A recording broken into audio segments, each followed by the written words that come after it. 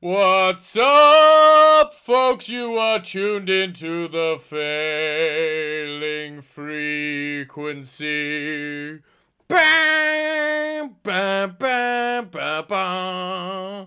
Bam, bam, bam, bam. Bam, bam, bam, bam, bam. Was that good? Hold on, the Phantom of the Opera. Isn't it? There we go. Yeah. That's right, folks. You are tuned into the failing frequency. I am Ethan. And I'm Mike. And we like talking about Star Trek.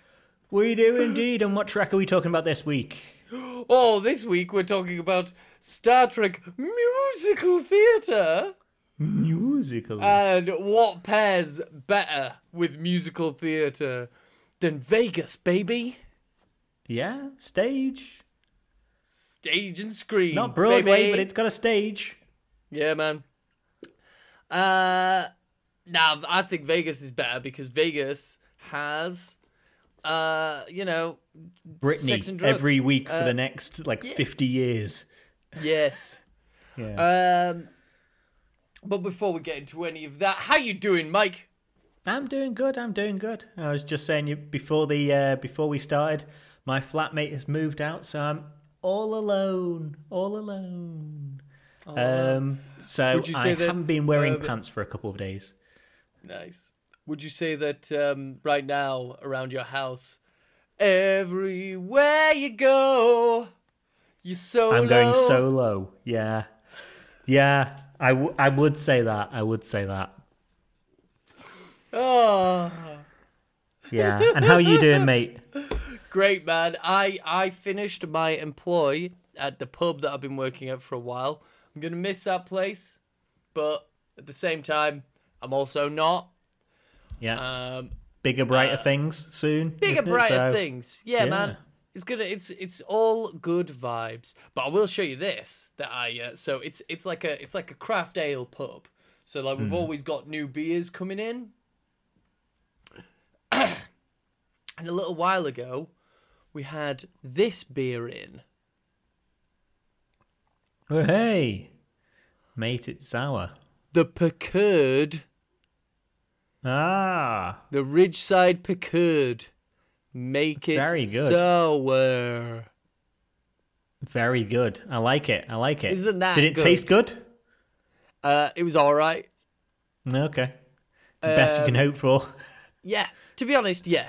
It was. Yeah. To be honest, it was quite nice because a lot of sours can be a bit but because Sour. it was curd, it was kind of I don't know, sweet. It was nice. Yeah, good. They have a new one out where it's Picard on Risa, with his beach in with his nipples clothes, out, with his nerps out. I can't remember what that's called. But yeah. So yeah, it's all good vibes. Oh, and my partner got sent this gift. Oh no. Got sent this gift from a friend of theirs. Tarot deck. Yes. So you can be contacted from the spirit realm by Deanna as she flies through a grey and green dreamscape. That's Ouija boards, Mike. Okay. Duh. Obviously. Okay, you can predict the future with cards that are from 300 years in the future. I can predict your future, Mike. I mean, look at some of these. No. The Tower. Okay.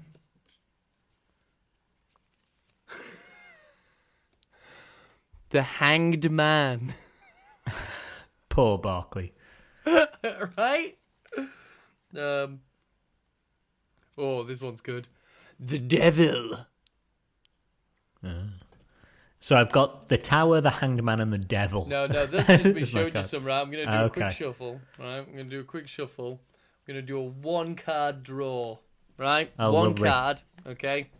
I want you to say when. When? So that was that one there, right? What do we have here? Oh, shit. It's the You devil got again. The 7 of starships. Do you know what that means? I have no idea. Means your dick's gonna fall off. Oh, crap. I like my dick. Let's find out what it means. Comes with a little book. Little book? Comes with a little book. There you go. Okay.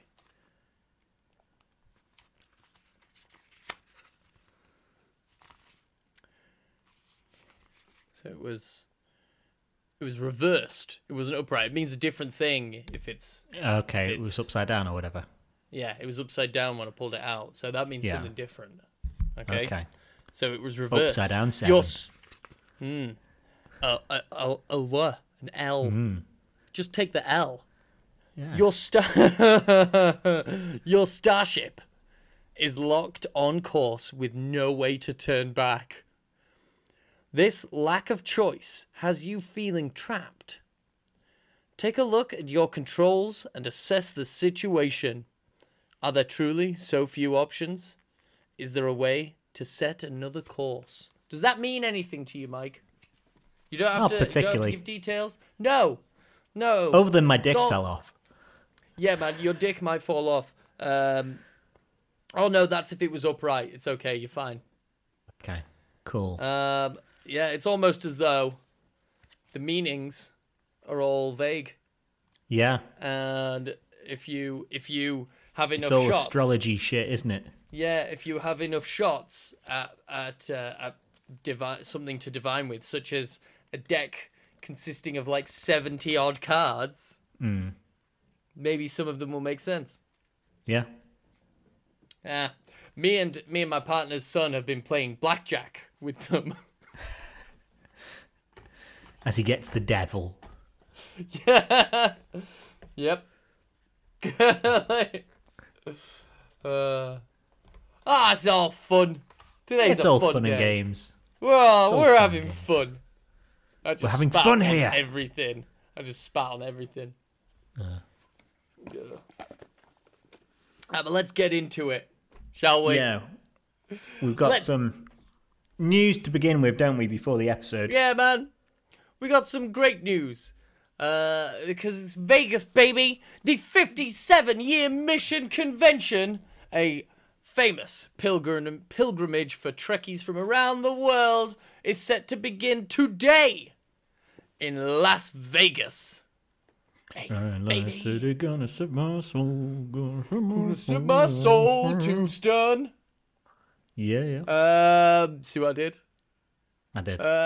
The event, organised by Creation Entertainment, will run through the weekend to Sunday at the Rio Hotel Convention Center. Despite Hollywood strikes, the convention boasts a stellar lineup of 159 celebrity guests, including stars from classic and new Star Trek shows, and even the Orville. That counts. Yeah. That counts. Yeah. They're very happy to be lumped in. Star Trek is very happy to bring on the Orville people, aren't they? Yeah, well, they're going to be doing screenings of all the films, and they're going to be showing Galaxy Quest. Very cool. Isn't there a Galaxy Quest series coming out? Potentially. Potentially. A lot of people said that, like, without Alan Rickman, like, no one wants to be involved. But then, obviously, movie studios just go like, how about you can all go fuck yourselves then, and we'll just make it without you. Yeah. So yeah, it looks like it's gonna be a fun time. I want to show you this now before I talk about the stuff that's going on at the convention. Right, I've just sent you an image. Maybe you can put it on the screen. That's the poster for this convention. What's the first thing that comes to mind when you see that? I mean, those aren't the actors, and I'm trying to tell what the ships are as well. If they are ships, it feels very. It's almost as though. It's almost as though that poster was made by AI. by an AI. By an AI. Yeah. Yeah, like those are like if you zoom in, some of the like the back of that of one of those ships is a tank facing the other way. Yeah. And I'm trying to tell this guy's uniform up front. It's not a Star Trek uniform. No, The shoulders on it. that's not a Star Trek guy. Although it does kind of look like the guy that played Pike in the Kelvin movies. Bruce Greenwood. Yeah, just kind of look like Bruce Greenwood with the guy who played Kirk in the fan films, the one who's an Elvis impersonator. Yeah. It looks a bit like Lou Diamond Phillips to me. If you know Lou Diamond Phillips. Kind of. Yeah. It's kind of Lou Diamond Phillipsy in the eyes. Yeah, it's definitely not anyone from Star Trek. They have you can't see what the badge is because they've covered up with the things. But like, yeah, suffice to say, that's an AI. Yeah, That's that an is AI art, right there, my friend. Yeah, that is It's- pretty poor. You know, save a bit of money there. Save a little bit of money. Yeah. Yeah. Oh, well. That's fun, isn't it? Well, they had to save the money because at the convention itself, the convention itself will also feature panels, autograph signings, behind the scenes pros, scientists from NASA talking about how likely it is or isn't that there are aliens, buzzkills essentially. Yeah. And special events like comedy shows, including Garrett Wang doing stand-up comedy. Oh, okay. Writers, showrunners, designers, and artists from the Star Trek franchise offering insights into the real-world relevance of the series. We've got Shatner, we got Takei, we got Koenig, Sonequa Marty Green, Paul Wesley, Doug Jones, Jerry Ryan, Anson Mount, and Ethan Peck. What do you think Gregory the Peck's chances are grandson. that Shatner will be on the stage at all with Takei or Paul Wesley? No, not at all. It's going to be all Shatner. It's all he's- Shatner. It's all me, damn it. It's just going to be Shatner and whatever person is currently making a documentary about him at the minute. Whatever person he is paying to make a documentary about him. Yeah. But I know. Oh, we've also got fucking John Delancey, Jonathan Frakes, LeVar Burton, Brent Spiner, Denise Crosby, Michael Dorn, Marina Sirtis, and Gates McFadden. Almost all of the TNG cast. A lot of the Picard cast. We've got Michelle Hurd. We've got what's her face? Bloody 7 of 9. You know her. Yeah. Jerry Ryan. We got Tim Russ, Chase Masterson, Todd Stashwick, Anthony Rapp. We've got a band. There's going to be a band playing. They're called the Action Figures. It's Greg Grunberg. The also the redhead that was in ER and that is in bloody the Orville, and someone else who I can't make out. We've got the Rat Pack. So you got like Jeffrey Combs and Max Grodenchik. And I wonder if Casey what's his name Biggs is and there. Vaughn Armstrong doing Yeah, there we go. numbers. Yeah, it's what's his face, Damar. He's there. Damar, Ram, and all the people that Jeffrey Combs played, as well as someone. Yeah, that's how they've got made up all the guest sorts. list. They've said all these celebrities are here, like Jeffrey Combs as Jeffrey Combs and Jeffrey Combs as Jeffrey Combs. We've also got a friend of the show is there promoting a book. Andy with is it the Wolf 359 Yes. an oral history. So if you see yes. him there, Andy Palastides of the Great Derelict podcast. He's worked really hard with a bunch of people, artists and stuff, to make a book that details, that's interviews with people who were at Wolf 359. He didn't come to me about it because he knows that if he had, there would be at least half the book of just Wolf 359 was an inside job. Conspiracy theory. Absolutely. Borg phasers cannot melt steel beams. I mean, it literally was an inside job anyway. The person on the thing was Picard, wasn't it? Or Locutus. He was Picard. See that? If you look closely at these two images, they look very similar. Someone needs to, and someone probably has, shoot a fake documentary. All the fake 9/11, what really happened documentaries where there's photographs on a desk and then it goes grey or goes grayscale and goes, but what really happened on that day? But what really happened? Yeah. Yeah. But yeah, no, it's I've had a look at it. I'm hoping that Andy gets to work on a bloody audiobook version. I think that would be very cool. Yeah. In fact, that's one piece of news that we actually do have for this week as well, other than Vegas currently on, is the Stitch in Time audiobook, read by Andrew Robinson. Yes. Robinson. Garak is now online if you're in the US. I've a friend of a friend has managed to procure a copy for me, so I've got a bootleg. Oh, very nice. Yeah, man. I'm gonna download it onto a cassette tape. Just to get that proper background muffly noise. Yeah. But yeah. So yeah, if you see anyone, if you're at Vegas and you see anyone selling a book that looks like Andy Palastides, look him up. Well, technically, I don't think he can sell it.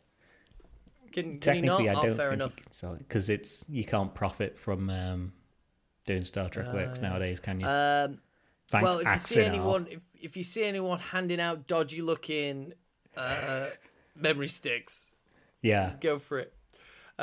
We've also got a Q&A. This I think will be quite interesting. We've got a Q&A with the Star Trek Prodigy creators, Kevin and Dan Hageman and Aaron Waltke.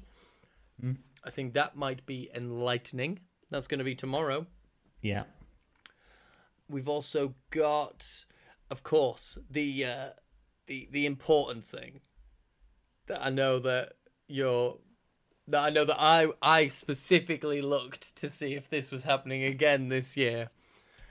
And yes, the main event of the entire weekend.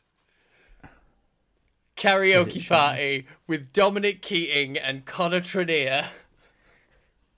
There we go. Boys from Enterprise. Yeah, mate. Together forever. That was actually last night, so it's like the opening event. But there is going to be another karaoke party with. Let me just make sure I've got who did it last time. Wasn't it Chase Masterson, or was it a quiz night that they did? Yeah, no, she did a she hosted an evening in a bar / restaurant. But yeah, no. Tomorrow night will be another karaoke night hosted by Robert O'Reilly, also known as Chancellor fucking Gowron. Oh yeah. Islands in the stream. That is what we are. No, islands in the stream. In the stream. That is what we are. No. Yeah. You love Crazy it. Crazy Eyes himself. You gotta love it, man. Yeah. But yeah, God, like, just imagine being, God, there's some more AI art there. Like, Jesus. Yeah, they are actually doing some art evenings. They've just got a computer running. Yeah, apparently. Yeah. Zachary Quinto. Yeah, I saw Quinto. He's going to have a fight with Ethan Peck. With there it is. Dun, dun, dun, dun, dun, dun, dun, dun, dun, dun. It's a shame Pine couldn't be there as well. Then there could be all the surviving Kirks and Sparks. Yeah. Yeah. Yes. Just not Nimoy because he's dead. Speaking of Nimoy, Well, yeah. there is a new sign. They've converted the old Crest Theater in Las Vegas to the Nimoy Theater. To the Nemo. They did it in thing to Yeah. the submarine captain. No, they did it in honor of the one-armed fish.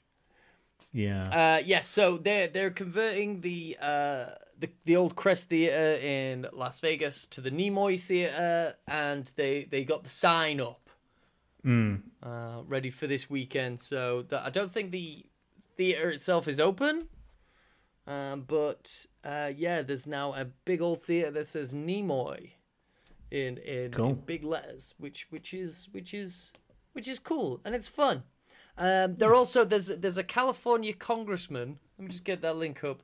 Here's the headline. California congressman urges U.S. Postal Service to honor Leonard Nimoy with a commemorative stamp. You've got to do it. I'm urging you. I think you got them as well. We've got Star Trek stamps. We do. These are UK ones, but there'll be ones over there as well. Doesn't he have... California has a lot of problems. Don't know if you know. Shouldn't he be doing, like, his job that isn't just, Nimoy, woo? Nah, I believe... Nah, not in California. There are only two important issues in California. That is getting a Nimoy stamp and keeping the police funded. Yeah. That is what's important.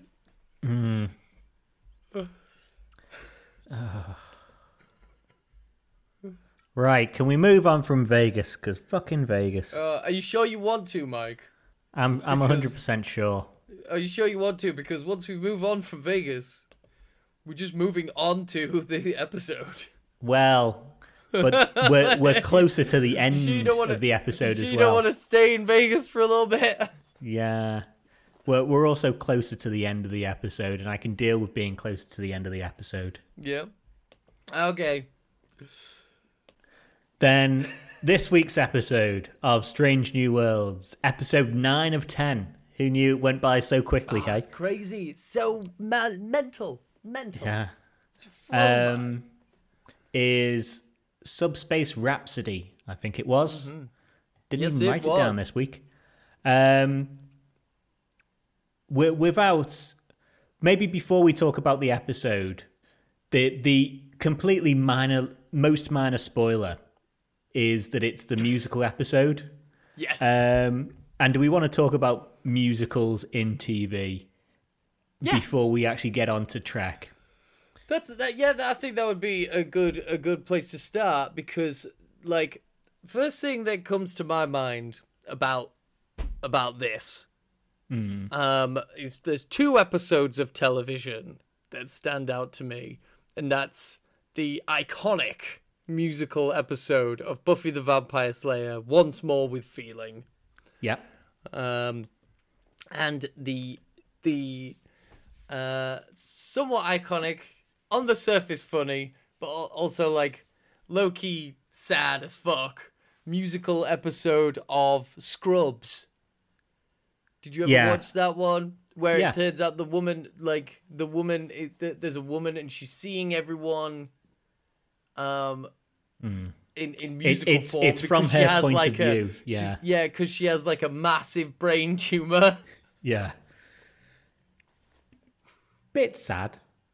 really sad. I mean, it's working it into the episode the same way this week does. It's working it in.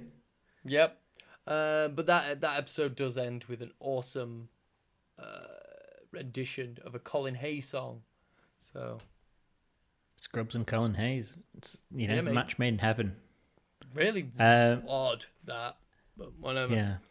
The other one that I had in my I like for TV musicals is Always Sunny, the one the gang turns black, where they just wake up and look in the mirror and the reflection staring back at them are just not even. I'm gonna say the N-word. Yeah. Yeah. Not black versions of themselves, just random, black people. And they're like, trying to work out what the rules are and why they've been body swapped and what's happening. What are the and rules? Stuff. Yeah. What are the rules? Yeah. Yeah, I think that's a great episode. A good episode still. Yeah. Yeah. Oh, out of TV. So, but wait, before we move out of TV then, generally, are you a fan of TV musical special episodes? Yeah, so not necessarily Glee. It's a bit of fun. I remember there was a musical episode of that 70s show where they just did like renditions of songs from the 70s. That Rest in Peace from Once More with Feeling is a banger. Okay. As is Anya's fucking like lament about bunnies. Yeah. I love a special episode. Yeah, special episodes episode. I can do. I love a random animated episode. I love a, community claymation or something like that. Yeah. Oh, good. Like and what about musicals in general? Do you have any favourite musicals at all? Yeah, Dad. Phantom of the Opera. We just started the episode with a rendition of. I've seen that live. It's awesome. It's fucking great. I saw that saw that at Royal Albert Hall. I love Rocky Horror Picture Show. Iconic. Hop Tootie, bless my soul. Singing in the Rain. Epic. Yep. When we used to have like epic house parties, we'd still be up at like 6 a.m, like still off our tits, and we would play Good Morning from that Good Morning. It's fun to stay up late. And we would all like sing and dance around, like gurning off our tits, like good memories. All the neighbours loving you. One. Yeah, there were no neighbours. It's fine. We lived above a nightclub. It's fine. Perfect. Well then, yeah. I love a good musical. What about you? Do you know? I'm Tommy. not... Tommy, that's another great musical. Tommy. Which one's Tommy? And Scott Pill. It's the one by the Who. Since I was a young boy, I played the silver ball. Okay, yeah. And I also I'm insisting that Scott Pilgrim versus the World is an iconic musical. Yeah, I can see that. Yeah. I'm not an amazing fan of musicals. There's a couple that I like, but generally, I'm not going out to see them. So I was hinting before to you, way before we started the episode, that I'd finished making notes for today, and I was watching a much better musical. What were you watching? I was watching Dr. Horrible sing-along blog. Icon. Yep. Easily. Fair enough. Easily fair enough. preferred. Les Mis, I even like, parts of the movie version. There's one good singer in there, but I like parts of the movie version. Another absolute banger I can't get over the story of Les Mis. It's just like... Well, it's revolution and then French people get shot. Yeah, it feels like the story would be better if it was not a musical. Well, I don't want to surprise you, but obviously iconic.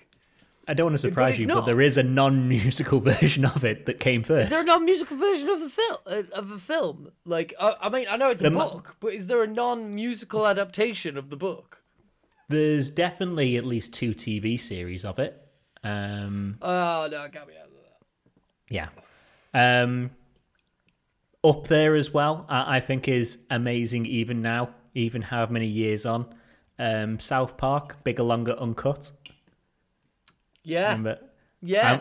I once watched that 8 times in one day. Fantastic little movie. What was it? Just like, could you not find the remote? It was like one of the first DVDs that I had on a DVD player where you could just keep, like, it had a menu that would just have a repeat on it. God. And I was just like, right. Old. We are. Yeah, so that and like Hamilton or something like that, I think's good still. Like, again, like most of Lin-Manuel. There is no rapping in this episode, and I am. It approaches it. It approaches it. It doesn't though. It doesn't rap, and like I honestly think that like Hamilton is meh. I like the first half of it better than the second half. I feel like after it goes like to intermission, Hamilton, I think it kind of like it's slows too down. long. It's way too long. Yeah. It's so long. It's way too fucking long. Yeah. Yeah. But yeah, not an amazing musicals guy. I would say. Couple liked, most of them no. I'm not going out and seeing shows and stuff like that. Oh, Mary Poppins. I had a massive. I proper fancied. I still do fancy Mary Poppins. Mary Poppins is fit. Yeah. Julie Andrews is all right, but Mary Poppins, she's like strict but naughty. I mean, I think that's if I was to amateur psychologist you about it, it would be like a very supportive woman who will just clean up after you. She's supportive, but also she's a little bit. She's got a bit of a streak. She's got a bit of a streak. Well, yeah, she keeps that like talking umbrella constantly going, so she must be doing something. Jump into other dimensions, and she may or may not be a Time Lord. Same with Bedknobs and Broomsticks. Bedknobs and Broomsticks is epic. Might also be a Time Lord. Fucking Bedknobs and Broomsticks is epic. Just takes such a weird thing at the end where it's like, and Nazis. Now you've got to repel the Nazis. Yeah. Well, it's like you were dancing with a penguin. Now Nazi. Well, it's like, because the Nazis are in it, and then we go all animated, and then it's just like, and so it's like, oh no, fuck, and then it's like, oh, this is nice, and it's like, oh shit, there were Nazis. I forgot about the Nazis. Like, yeah, so weird. Yeah, but I think that's where we stand on musicals. So if that's where we stand on musicals, how did you find this episode in non-spoilery terms? I loved this episode. I thought this was so much fun. It was so silly. Like, just the way that like the crew is trying to make sense of it, and just kind of like they get with the program pretty quickly, but they're also like super uncomfortable and but can't contain themselves. I loved that. The way that the function of the music and what it does to them, I think, like, you know, it makes it's got a thematic, like, narrative sense to it, you know, where they're saying, like, you know, when you sing, it's emotional, and when you're being emotional, you're not being critical and you're not being logical, and therein lies the danger of what it is, of what you're doing when you are expressing. And the way that it kind of like, and because of that, you get like quite a lot of character development in a very short space of time. But that's musicals, that's musicals. Musicals, that happens a lot in musicals where someone, you do see a lot of character development in a 4-minute song, because it's a character working through their issue through song. Yeah. I had the same. So the bits of it that I liked, and spoilers, but I didn't like it as much as you. I think it's fine, but I've watched it twice today, and if I don't revisit it for a couple of years, I'm completely okay with that. I thought the bringing out emotions and having the story so people just aren't singing and people start and end their emotional journey in the same place. It doesn't do that. There are journeys that the characters go on through the songs. I thought that was good. I thought the reason why they were singing was good enough. Slightly hand wavy at the start, but it's good enough to work for this sort of thing. It gets into it quick enough. Someone said as a comment in Mate It So, it is kind of hand wavy in the case of we're doing a music episode, and so this is why, and it's yeah. But how is that any different to we're doing a racism episode, and so that's why these aliens have white on this side of the face and black on that side of the face, and these aliens have white on this side of the face and black on that side of the face. It's no different. No, so I think that's fine enough. I think overall the episode is far too produced, if you know what I mean. So I prefer when there's special musical episodes of a TV program. If there's people who can't sing, just have them sound like they can't sing. Because everyone's miming, of course, but it's all also auto-tuned or whatever. Everyone's hitting. I don't think Una, whatever the actress's name is, can actually sing properly. I don't think. I think she might have been somewhat auto-tuned a little bit. Yes. Mbenga, who they've had trouble miking the whole season or the whole series, you can hear crisp. He's yeah. And I'm just like, if people struggle singing, like the Always Sunny episodes, half those people can't sing. But when they attempt singing, they don't try and patch up the voices too much. And this is a bit too produced for me. I mean, they only had. I thought it was funny that they only have Mbenga sing once or twice, and it's I honestly don't think he is physically capable of singing. There's a bit in the episode where he says, "I don't sing," and I think that the truth of the matter is he can't. He doesn't. And I don't mean sing well. I mean physically is incapable of singing. Yeah. I wouldn't be surprised if that was a heavily augmented AI augmented voice that was his singing. That's just him shouting. Yeah. They're just he's got a very beautiful shouting voice. And they just auto tune it. Yeah. I would have also preferred, a lot of the songs are very in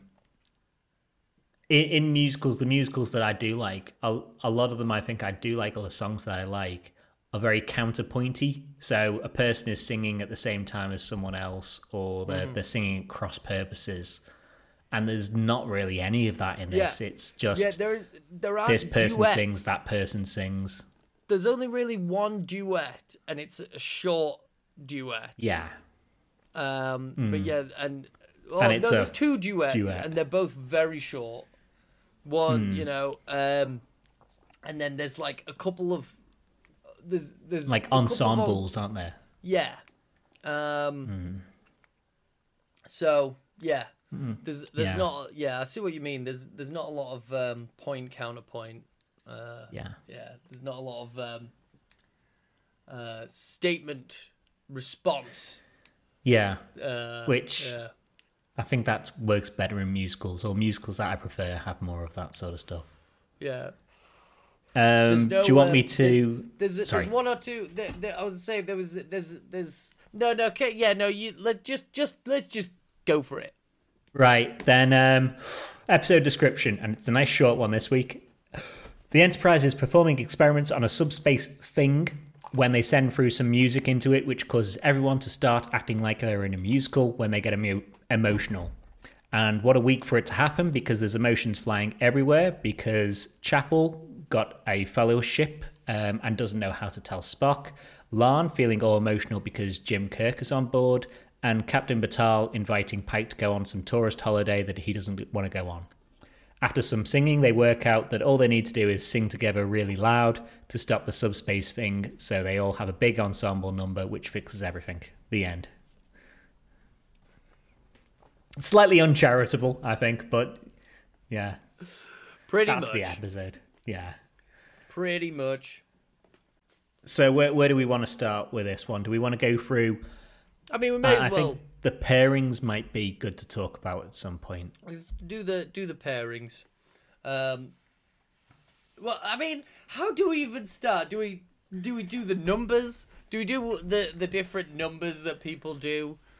Well, let's go through like La'an and Kirk's story, and let's talk about the songs that revolve around La'an and Kirk, and then Chapel and Spock, and then I don't know, Pike and Batal. And then that's pretty much all the songs, isn't it? And then like and then we can like cover the actual story. Yeah. So La'an and Kirk, Kirk's beaming over, isn't he? And Una spots that she's got, butterflies or some shit like that. Yeah, she's got an energy. She's got an energy. She's like, ooh, I feel the energy. Kirk's coming over to shadow Una and Pike as ordered by his captain, by Kirk's captain, who we don't get a name. We don't get a name. No. We just get Kirk's captain. The same when he talks about his first officer later. He's just like, and my first officer, and it's like, do they have names? Your crew? Is that hard to write? No. A name? Yeah. So Kirk's over, and Lana's got the history with alternate Kirk in the history. Yep. In history. In a after, yeah, and after everyone gets musicaled. La'an sees, which is a great number. That first musical number is great. I loved it. Which one was that one? That one was The Most Confounding Thing. Yeah. Yeah. Fantastic. I thought that. Yeah, I like that. Mm-hmm. Then La'an sees Una and Kirk singing about how you've got to be true to yourself, and not keeping yourself to yourself is important. So she goes off and has a sing. So that those two songs, the Una Kirk song, I think is absolutely nothing. It is, Una is just like, and it reminds me of Gilbert and Sullivan, which I like, and it's tiny shades of Gilbert and Sullivan, but it's not enough. No. It's not enough.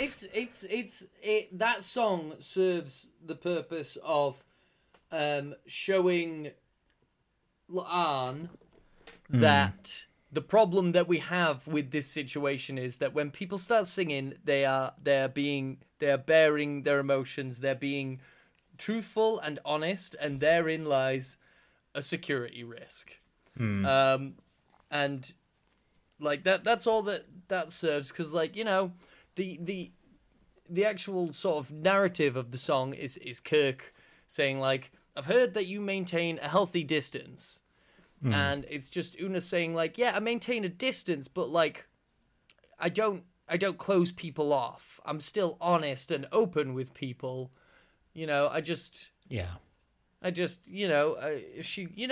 that's true with Una. Like she's open and honest. She's fun when she wants to be. Increasingly, yeah. As from season 1, as time goes on, she's getting more fun and more open.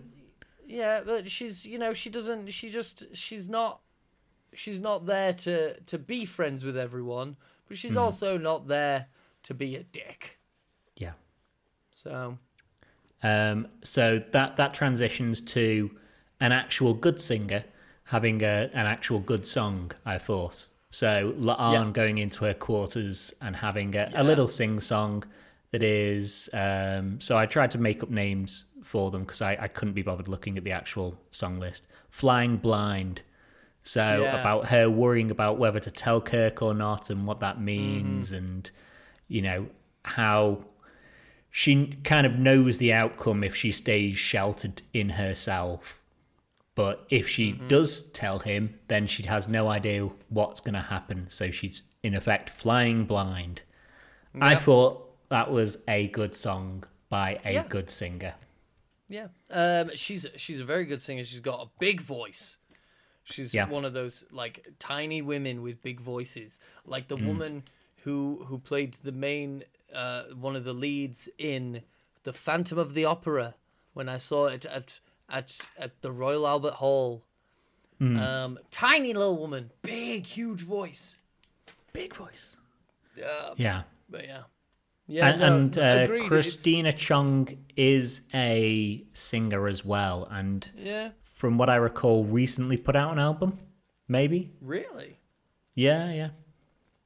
When she couldn't promote... So when I checked on who was promoting episodes after the strike started, all I could see on her timeline on Twitter, now X.com, was her promoting her album. Yeah. So, yeah. Cool. Is a singer. So we go from that, and then we have another absolutely, in the Kirk La'an story, we have another absolutely shite song that is Una and La'an. So she's saying, let's not... we need to shut down this singing because it's a security risk, so I might tell people in, you know, undertones, I might tell Kirk what I think of him. So her and Una have a chat and a little sing-song in another terrible song, I thought. Yeah, it's just kind of like, it's meh, and also there's a weird moment at the end where Una turns off the anti-gravity, she turns off the gravity plating in the room, and they start floating around, and they don't even really show it. Yeah, it's weird. Like, you see their feet go up, and then you see them from, like, the chest up, and not, like, a whole shot. And then we see them floating around in the, like, from outside. Yeah. And they both look like they're kind of going, whoa! And then it cuts to them inside, and they're like, ah, la la la. Maybe it looked real dopey when they were trying to cut it together, when they were trying to edit the episode together. I'm assuming that's what happened, yeah. And another reason why I think this song is crap, because the actual message that Una's singing to her is like the reverse of what she should be singing. It's like, no one will protect you if things go wrong when you tell. And it's like, what the fuck are you saying to this woman? She's bare in her heart, doesn't know how to proceed. And it's like, no one will protect you. It has, that song in itself has mixed messaging within the song. She's telling her to be true. She's telling her to be open. And she's also telling her that if she does be open, she'd be in trouble. Yeah. So there was one or two songs in this whole episode that did that sort of thing, and I was just like, what the fuck are this? And this isn't the funniest one. I've got notes on the funnier one later on. So yeah, after this little sing-song with Una, where Una has told her the exact opposite really in sing-song, La'an says she's going to tell Kirk, pulls him to her side and says, look, she kind of half tells him about, I met a different version of you, we time traveled, kind of, she kind of tells him, and we had a connection, and hint hint, we loved each other. Yeah. And Kirk can't do anything because he says, look, I'm in a sometimes relationship with Carol Marcus. and she's pregnant, so I better not try and sleep around right now. That's fair enough. Yeah, it's very fair. That's fair enough. But I thought it was funny because the whole episode, I was like, he doesn't look like Shatner, but he is doing Shatner face. And by that I mean he's like, no matter what he does, he's like, he's smoldering. It's a lot of this sort of angle as well. It's a lot of this, and it's a lot of he's pushing up the things, and he's going. Yeah, he's smoldering a lot. And you think oh, he's just being flirty, and it's like, oh yeah, no, he is just being flirty. That's just his natural state of being. He's not actually flirting. Because he's kind of flirty with Una before as well. He's kind of flirty with Una. He's he's kind of flirty with Spock. You know, when they shook hands. That was so erotic. But I loved that because that was just a fun lore dump. That was a fun lore dump. Because she must be originally, we don't know the exact age of what's his name? Thingy Marcus. David Marcus. But we know she must have been pregnant around this time, Carol Marcus. So if you want to join it together, I think that's completely fine. And it makes sense that it's somewhat tragic that hopefully we're not going to see Kirk all the time because he's going out with La'an. Yeah. Makes me wonder if they might semi-retcon why him and Carol broke up into, him wanting a relationship with La'an. I mean, for all we know, we're gonna get an episode next season where La'an goes to see Kirk, and he's in bed with some sexy purple dude. For all we know, and it can, it could No, I don't think that. I mean, even if they do pursue her, I don't think that necessarily falls out of the realm of his excuse of wanting to go out and explore the galaxy. And because La'an is in the galaxy, and you can explore La'an. He could. Don't we wish we all could? Yeah. I mean, it's got to be easier having a relationship on the front lines with someone who's on the front lines, because God knows Kirk's been in half the episodes this season, compared to someone who's at Starbase 1. Back at Earth. So yeah.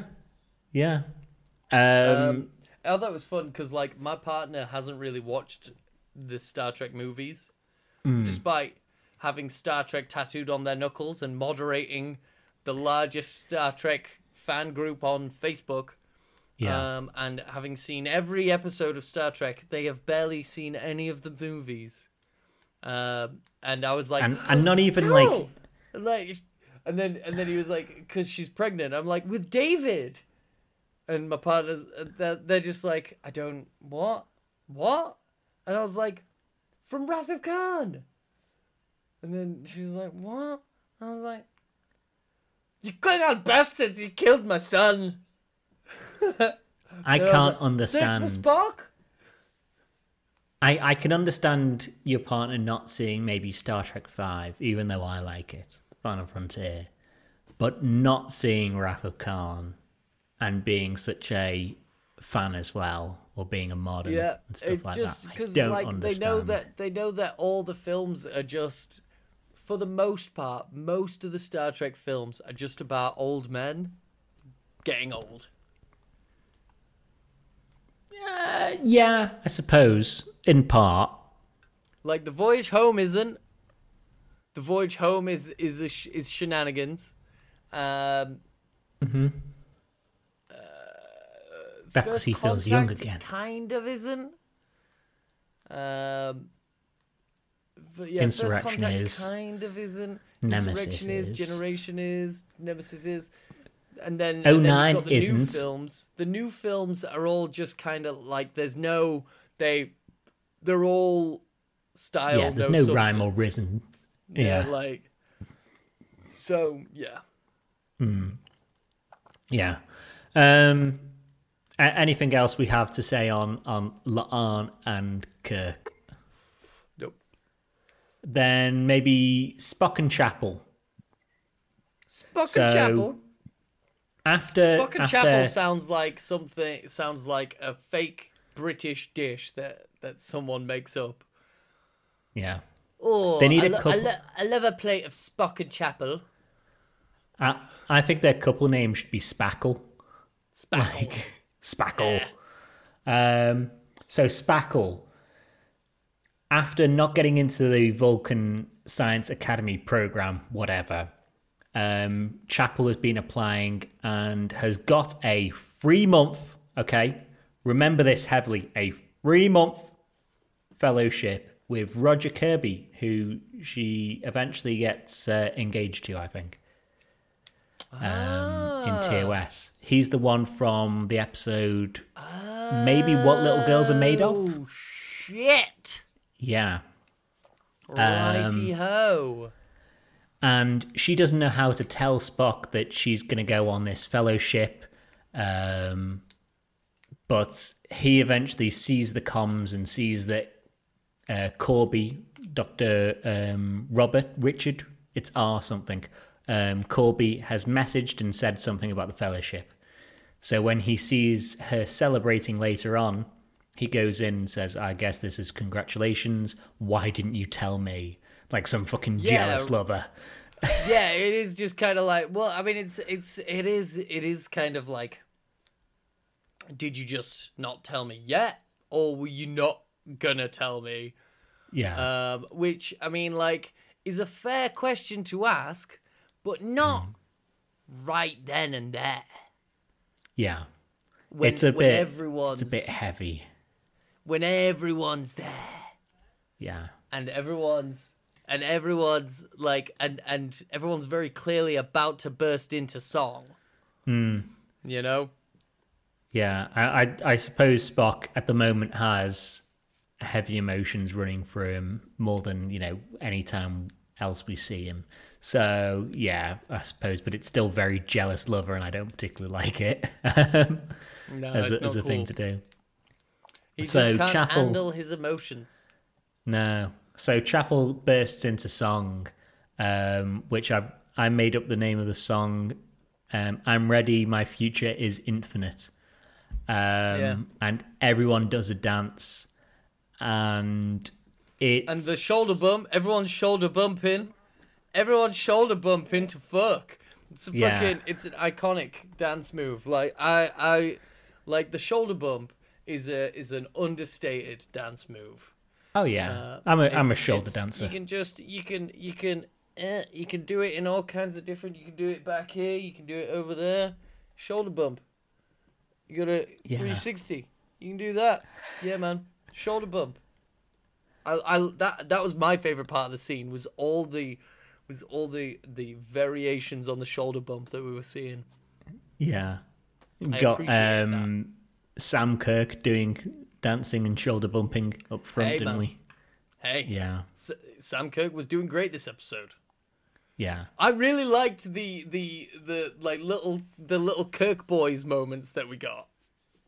yeah. They did have one or two where they looked at each other and were like, "Yeah," and just like kind of like charming little bickering that they were doing, where like someone's talking to Lieutenant Kirk, and Jim answers, and Sam's like, she was clearly talking to me.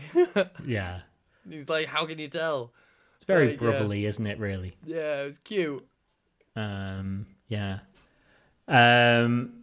But the thrust of the song really is, if I need to leave you to go on this fellowship, then I'm gonna leave you, and I won't fight it. So Spock's all hurt and he storms off. And I'll never see you again until 3 months from now. Yeah. It's 3 fucking months that's going to happen 3 in the months. season break. Anything could happen. That could be long enough to get engaged. Yeah. Which is what will happen, She'll go away, maybe she'll be in next episode, the season finale. Then the 3 months that she's away is going to be the next season break. So the break between season 2 and 3, which is actually going to be like 2 years because of the strike. And then her first episode back is probably going to be episode 1 or 2 of season 3. And it's going to be like, oh no, we didn't really talk about what happened, Spock. Let me catch you up. I've got a fucking ring.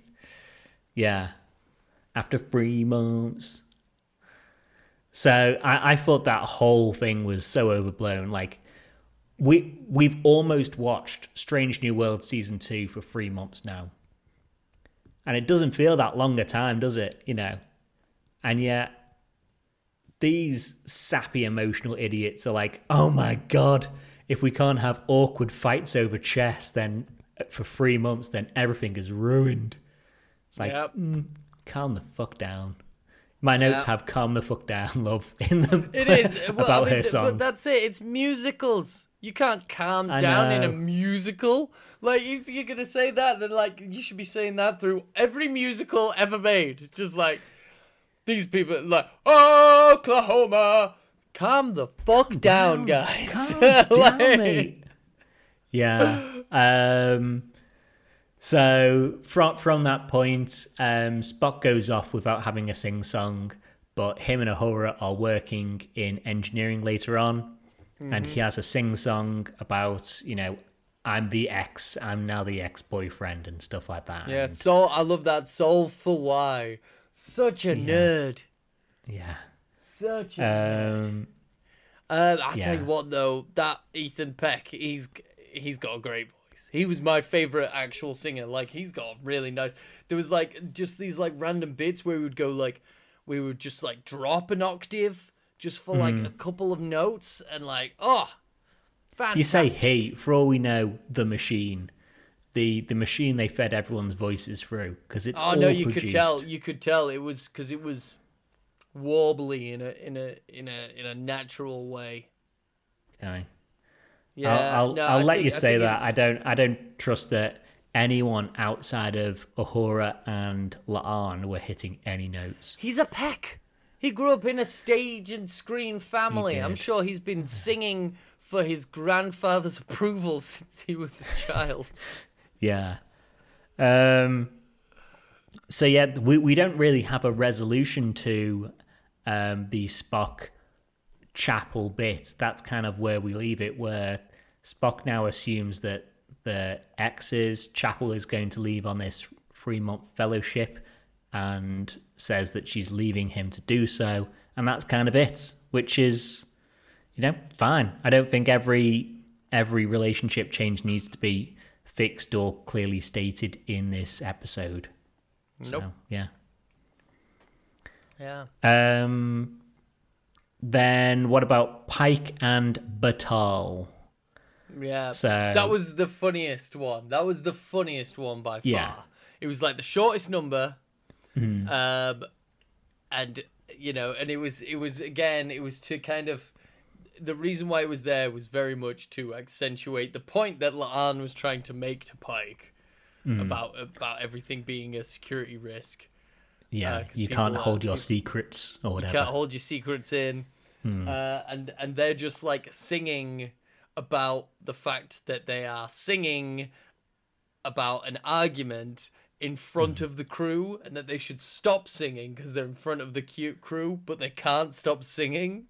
Yeah. And then the funniest bit is because like Pike like drops to his knees just and puts like the arm out. He's like, does like does the love ballad arms, and like oh it's so funny.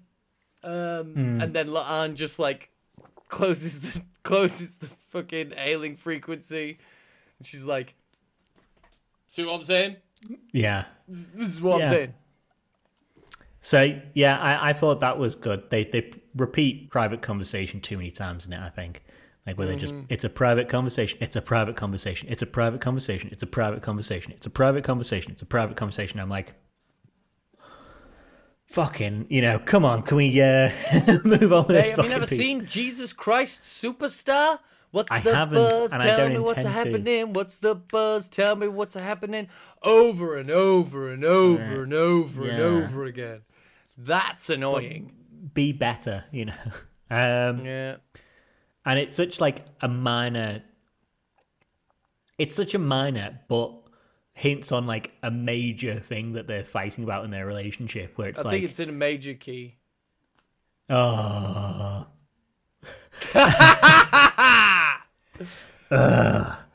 But like, Pike's decided not to tell Batal he doesn't want to go on this fucking holiday that she's booking in because it's too touristy. Well, he's gonna do it anyway.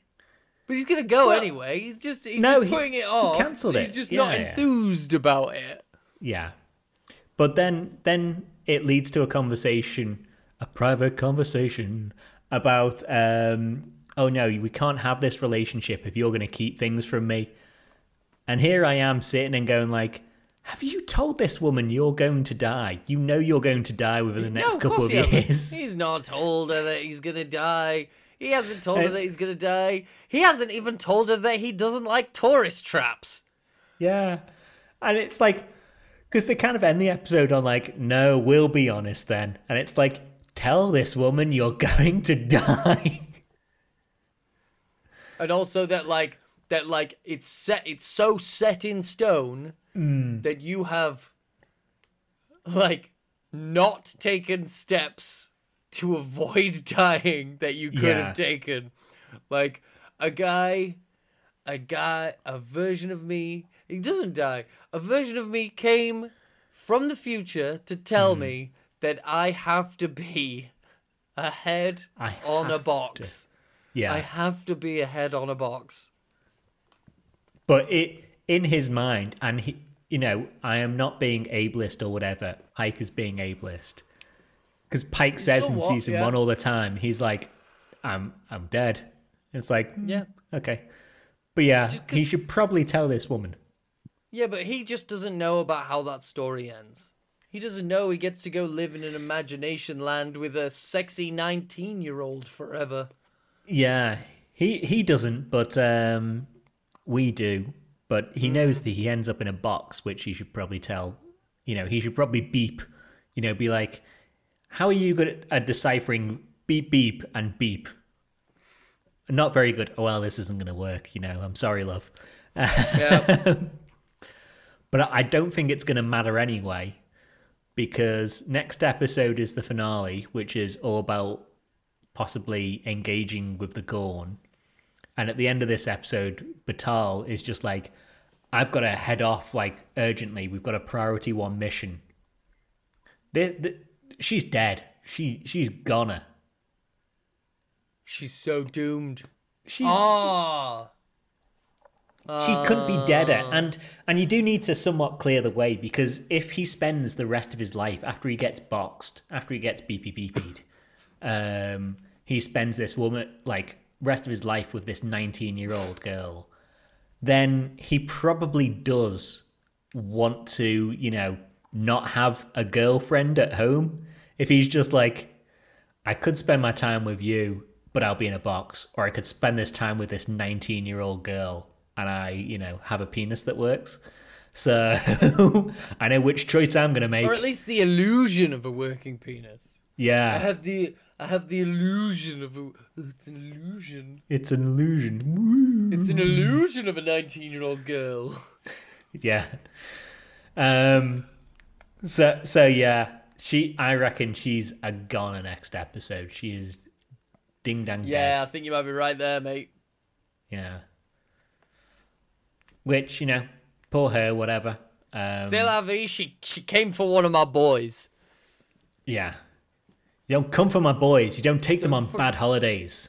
Fucking, you don't take my boys on bad holidays. You don't try to sequester fucking, wait, no, that's not the word. You don't try to indict my fucking crew. Yeah. So yeah, that's kind of like the 3 couples of the episode, but it is more of a horror episode. Who is again Celia Rose Gooding, a good singer who's an actual singer as well as actress, rather than just an actor who sings. Absolutely. Um, She only really gets like one number. Yeah, it's very weird, and it's So, it's the number that I was hinting at before. We'll get to, well, yeah, because there's way too much character progression in that one number, and I have feelings on it, but the story is, I mean, the whole story starts with Uhura, with Peleus suggesting they shoot music into the zipper. They shoot music into the hole unzips, and something comes out. Something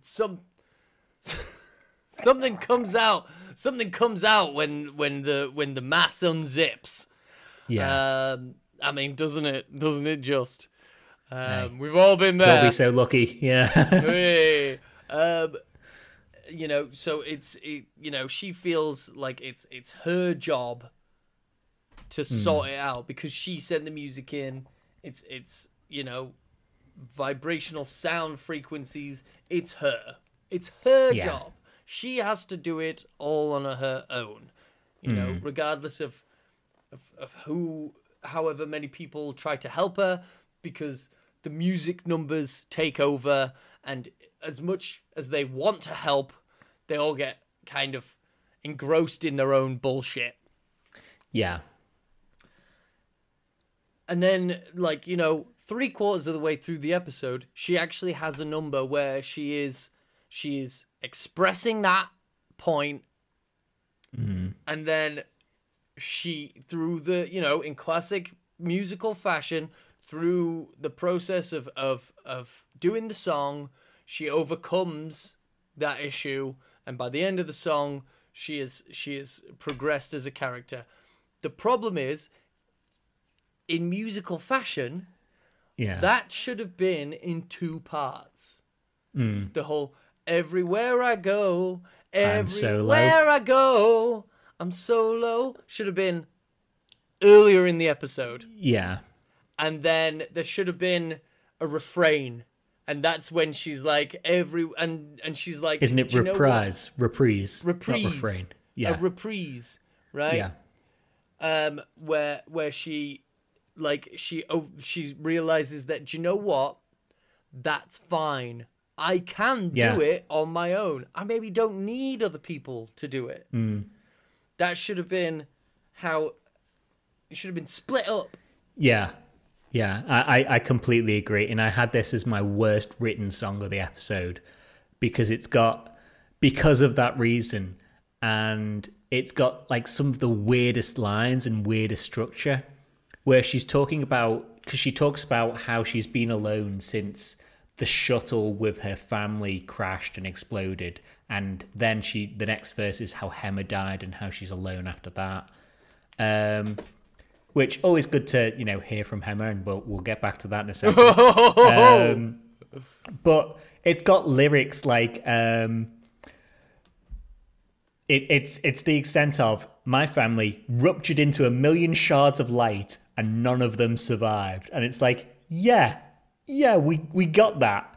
It's a bit callous to be like, weird my if they family did. ruptured into shards of light and none of them survived. Yeah, and it would be weird if they were ruptured into shards of light and but they were fine actually in the end. They had a scratch, paper cut.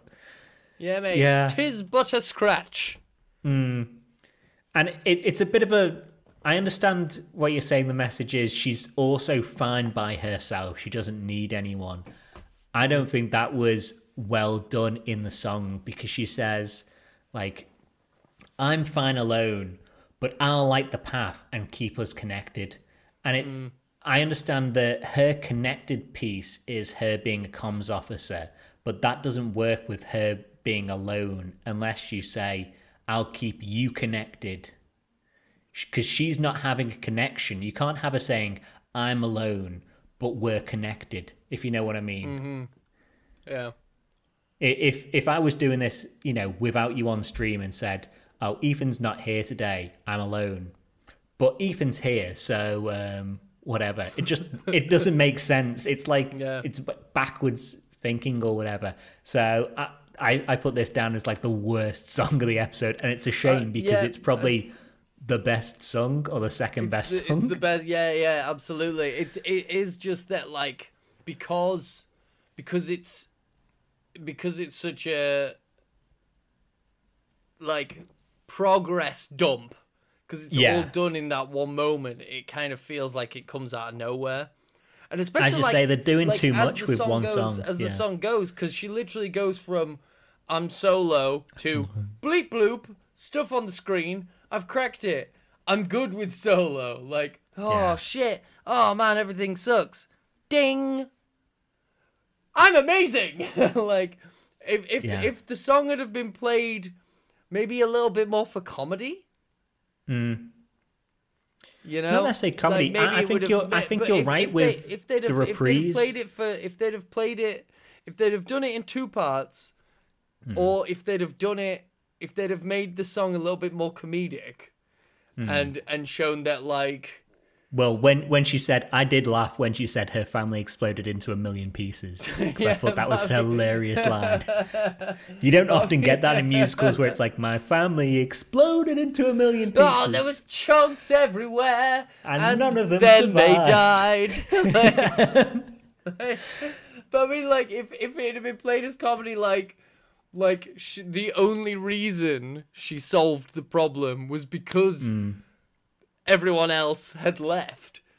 Yeah. And, like, if they'd have played it for comedy, just like, oh my god, all these people are fucking stupid. Like, then maybe it would have.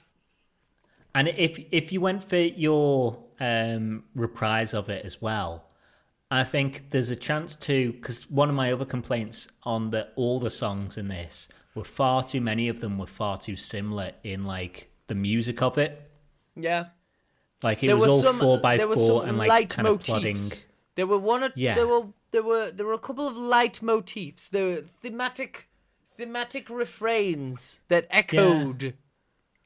But I think because they all seem the same pace to me, other than one bit that we haven't even touched on yet, which my least favorite bit of the episode. I know what you're talking about, and you are so wrong. No, I'm right. But, like, all of it is the same pace. And if you'd had a slow version of the I'm alone, sad, sad, sad, and then you'd had the I'm alone, you know, proper, like, 80s hair metal or something like that, you know, just to make it a bit different, because all the background music sounds the exact same in this to me as well. And, you know, I'm not that musically inclined, but yeah. But yeah, should we talk about the song that I keep alluding to? So after everything, that comes in. Well, that doesn't come. That comes. So that comes in the middle of. That comes in. Of the big number that leads after this one. So, like, let's do, like, the resolution number. Okay. So we realize that, or Uhura realizes that we need to sing real hard all together.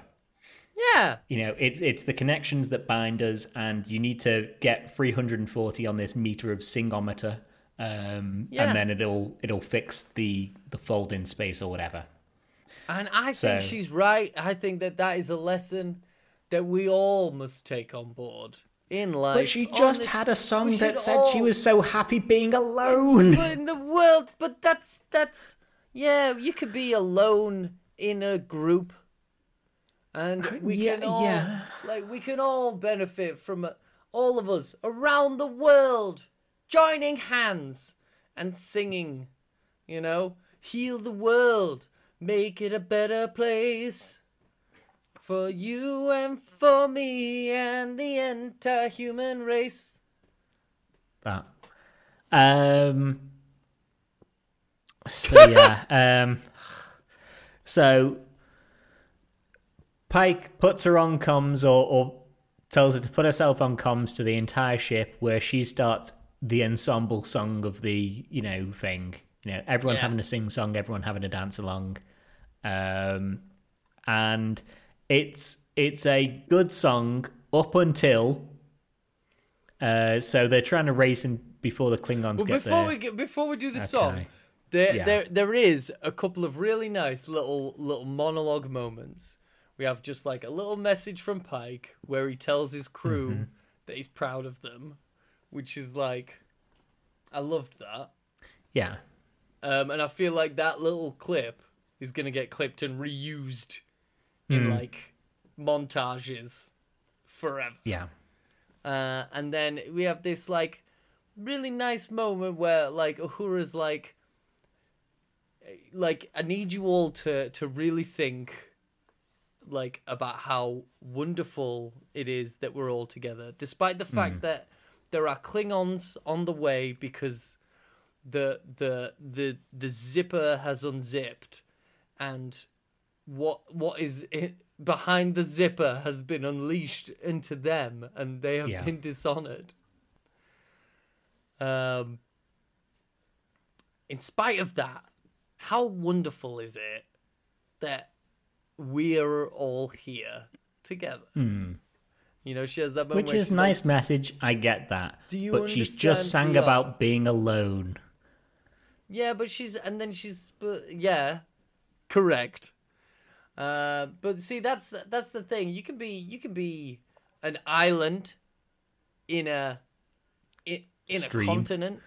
You can be an island in the stream. Yeah, you know, you could be. That is all what we are.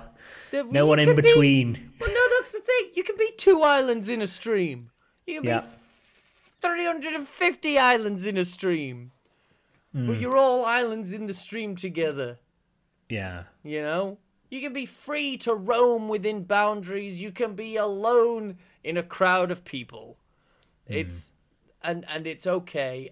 But it's a wonderful thing. Imagine the odds, Mike, of me and you doing this podcast. Like slim. It's slim every week. It gets slimmer every week. But like, think about the random steps that it took. Yeah. We listened. We needed Australians. We needed 2 guys in Australia to make a podcast, and for enough people to like that podcast enough to make a group, and then for enough people in that group to also like Star Trek, and then for a pandemic to happen, for another group to happen, and then us going like, let's do a fucking podcast. Like, there's so much weird shit, you know? Yeah. And like, I think about that in my relationship and where I'm at, you know, and where our relationship is at now, and the next stage of that. And I think about like, you know, I'm starting a new job next week, and there's a lot of weird steps that it took for me to get that job offer. And like, yeah, life is a many wonderfully complicated thing. And you know, sometimes you've just got to throw your hands up and go, that's crazy, and like, it's kind of beautiful, and I really liked that. Fine. I won't yuck your yum or anything like that. But yeah, it's talking about all their purpose together is, I suppose, being together as well and accomplishing the mission and stuff like that. And that's the song. That's the kind of, you know, repeated theme of that song. Aside from the bit that I know you want to get to. Well, bits before that are the second worst written line in all the songs is La'an in engineering. Uhura kicks off this song, and La'an just goes like, "Thanks, Uhura, I really needed to hear that." And that's a line in a song, which is just ridiculous, because that could be in any song ever. Like an ensemble song within anything. It's just like, talking about Les Miserables, you know, the One More Day, if just someone in the background was like, "Yes, I really needed to hear that, thank you." That's such like a random shit thing. The Phantom of the Opera is here. Oh, thanks for telling me. Thanks, I really needed to hear that. I didn't know. Okay, cool. Yeah. It's so weird. Where is he? Yeah. So there's that, and then there's Pike's "The Enterprise Feels Electrified," which is part of the song that felt different, and I like that. I don't think Anson Mount is the best singer around. He's not. Clearly not. No, not for this. I reckon he'd be good in a band. I reckon he's probably in a band with some friends of his. Probably. I wouldn't be surprised. If the Enterprise boys are, then this guy can be. Yeah. But that felt different, and I liked that bit because it felt like more, it had a different genre to the bit he was singing than to the bit everyone else was singing, which all felt plain. And then it goes into the worst genre ever, which is the Klingons arrive, and instead of doing a riff on the Klingons are on the starboard bow, starboard bow, starboard bow, or like a Klingon opera. Black Place. That's what I was half expecting. Because like Klingons love a song. They love to sing a song. Either opera or like Melota. Yeah. Or like death metal. There's so many like Klingon death metal themed bands that are actually in our world. Just get them. Ask them to write any song. Mary Chiefo has a Klingon fucking heavy metal tune. Yeah. But no, instead of that, and instead of introducing it by being like the La'an's not like there are Klingons on the starboard bow and then someone else says starboard bow or whatever, which would have been a nice thing to Black Lace.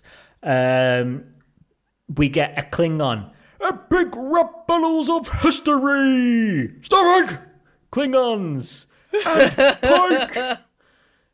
Because honestly, if the boy band, I loved it. Like, wait a minute, because like I had.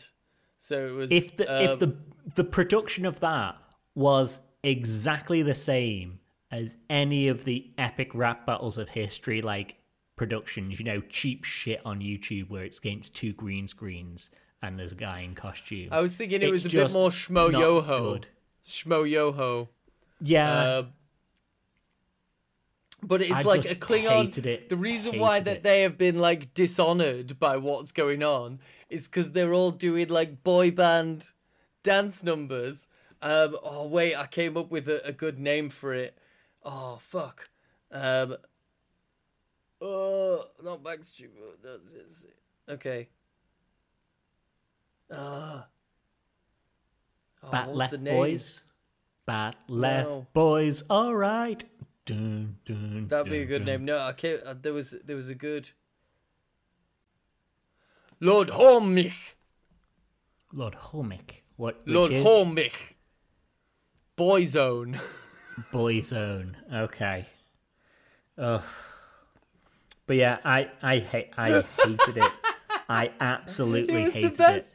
It was the best moment because then afterwards they were like, "Do you see? Do you see now why we're angry?" And then when the song comes to an end at the Enterprise and the two birds of prey are like they do like they're synchronized as they fly off. Oh. And we should mention as well, the Klingon captain is Bruce Horak's Hemmer back. Unrecognizable. I thought it was someone. Totally. I couldn't tell it was who. Someone. But... I thought just because of how I straight up thought it was Shmo Yoho. Yeah. I thought it was the guys from Shmo Yoho. Yeah. Yeah, it does feel like YouTube quality. But yeah, we're through this song and everyone having a little sing and a dance and the Klingons having a little sing and a dance. That is enough to close up the Subspace zipper, which solves the episode, really. Yep. They put that junk back in its pants. I mean, in space, there's just this thing that you can go, and you don't have to WMD everyone. You just need to just send any music into it, and it gets the whole universe singing. Very weird. It's a weird one. His space is infinite. Yeah. So yeah, that's kind of the episode, really. Did you have, because we talked about the songs maybe disconnected. Do you have favorite songs in the episode? that you'd revisit? Would you revisit any songs in this episode? I really liked the opening number. I really liked Spock's number. What, X and Y, the calculus one? Like his, because I think the lyrics are quite clever, and I really like his voice. I really like the way that he's, he can drop his voice an octave very suddenly, and obviously the Klingon boy band. I can't tell if you're just. It feels like you're not doing it to frustrate me, but it certainly is. No, I'm not doing it to frustrate you. I'm not doing. I know it probably is quite frustrating, but it's just fun. But also, there's more Klingon uniforms, so I'm probably gonna have to go back to it just to look at them. Yeah. Yeah, these fucking.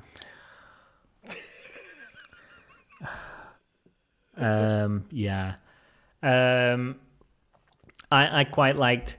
I mean, the best song in the show is the 30 seconds where they're pumping "Anything Goes" into the subspace bit. It's easily the best song. Agreed. Yeah, it's a classic. It's the recording. We did some digging before the episode, and the recording is from like the 30s, and Great. Other than that, the first number, the most confounding thing. I liked Flying Blind, the La Arn song, and the Private Conversation one because how campy it is. That's so silly. And when he drops, it's fun. Yeah, those I think were my favourite ones. The end one would be if that Klingon number wasn't there. The fucking Klingon. That's the cherry on top. Yeah. Fucking... Yeah. But yeah, in my opinion, all the songs are too samey. And they're a bit samey all throughout. If you go back to South Park, Bigger, Longer, Uncut, which I also did today, all the songs in that feel different. And when you get to the ensemble that has reprises of all the other songs, the La Resistance Lives On song, because it switches into all these different themes, it feels very good. Where if you do that through this episode and it's all the fucking same. It's all the same. Yeah. So that's kind of what I have for this episode. Other than, next week we've got Gorn. I think Batal's dead. Yeah. I mean, it's one thing I will say, obviously not a major fan of this episode, but how amazing is it that we get, Strange New Worlds is great for this, obviously. Probably the best Trek we've had for it. We've had, in a row, we've had a comedy crossover episode, we've had a Horrors of War episode, and now we've had a musical episode. And next week it is...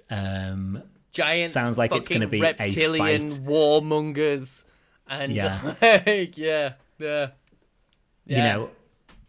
even the episodic Treks of the past. So TOS maybe got somewhat close to it because no one was monitoring any scripts.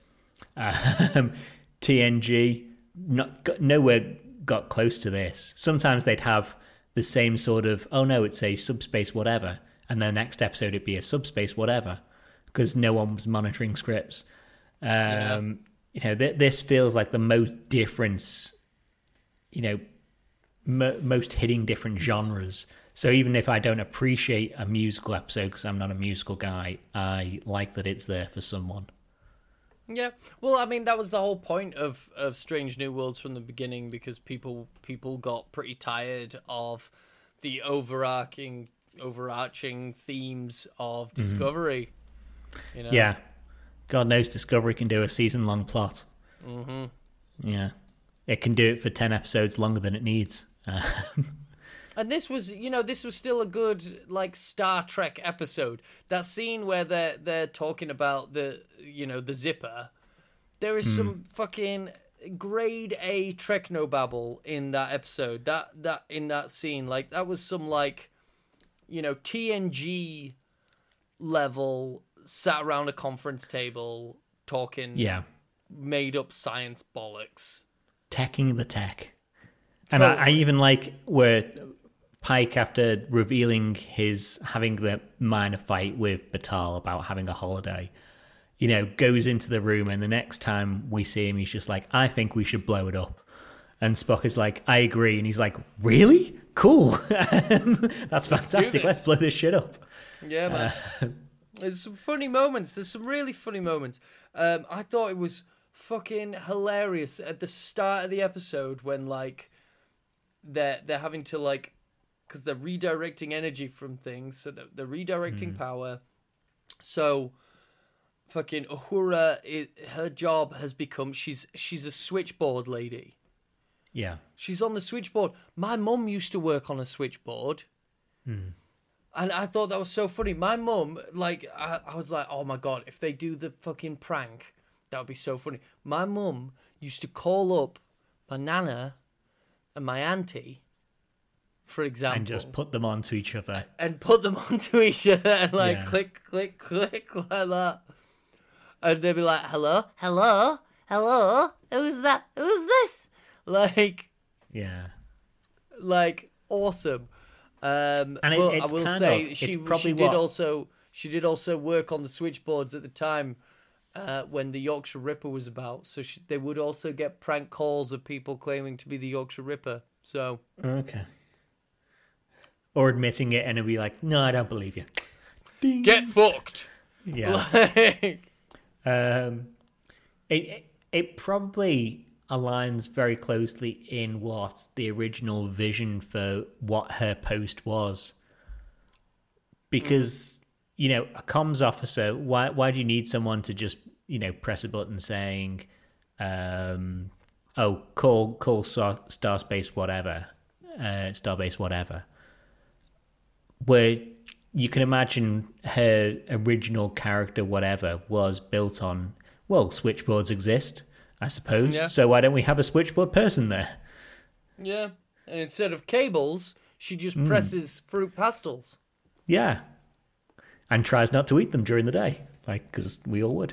Like, yeah, can you connect me to engineering? I can't, actually. I hate that one. It was the tastiest one. They should put green ones in the ones that are important, because I won't eat them. See, the green ones are okay. Yeah. The green ones? Red's the best, though, isn't it? Everyone knows red's the best. Well, purple is just red with extra colours in it. I'm a master of the spectrum as well. We have... I'm master of the spectrum. Just ask my doctor. We have a difference of philosophy. I think that's what that is.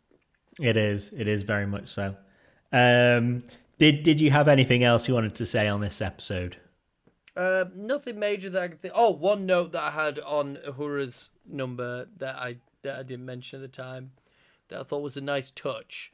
There's a moment where the camera pulls out and, like, the echo turns up as she's saying that she's alone, and I thought that was a nice way to accentuate that by turning up the echo when the camera pulls out. Yeah, I thought that was nice. I could deal with that. And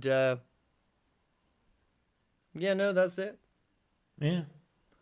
Then next. I've just seen the one other thing in my note, the end of the episode that has Spock engaged in diplomacy with the Klingons over blood wine, and you see him come into the bridge, and he stumbles forward, and then goes resets himself.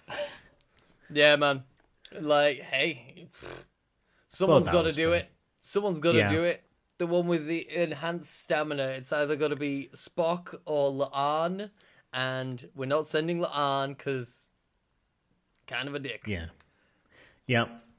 So that I think is probably all we had on the episode. So if you want to do all the usuals, like, subscribe, comment, tell a friend, pet your pets, feed your children. Yeah, man. Sing to them. Sing. Oh, okay. Sing None to of them. these songs, but sing to them. Sing to your children. Sing to your children. Sing a song of the failing frequency. There we go. There's a better musical. Uh, yeah, go and watch a better musical as well. Go watch South Park: Bigger, Longer, Uncut and see how much it holds up, even with Saddam in it.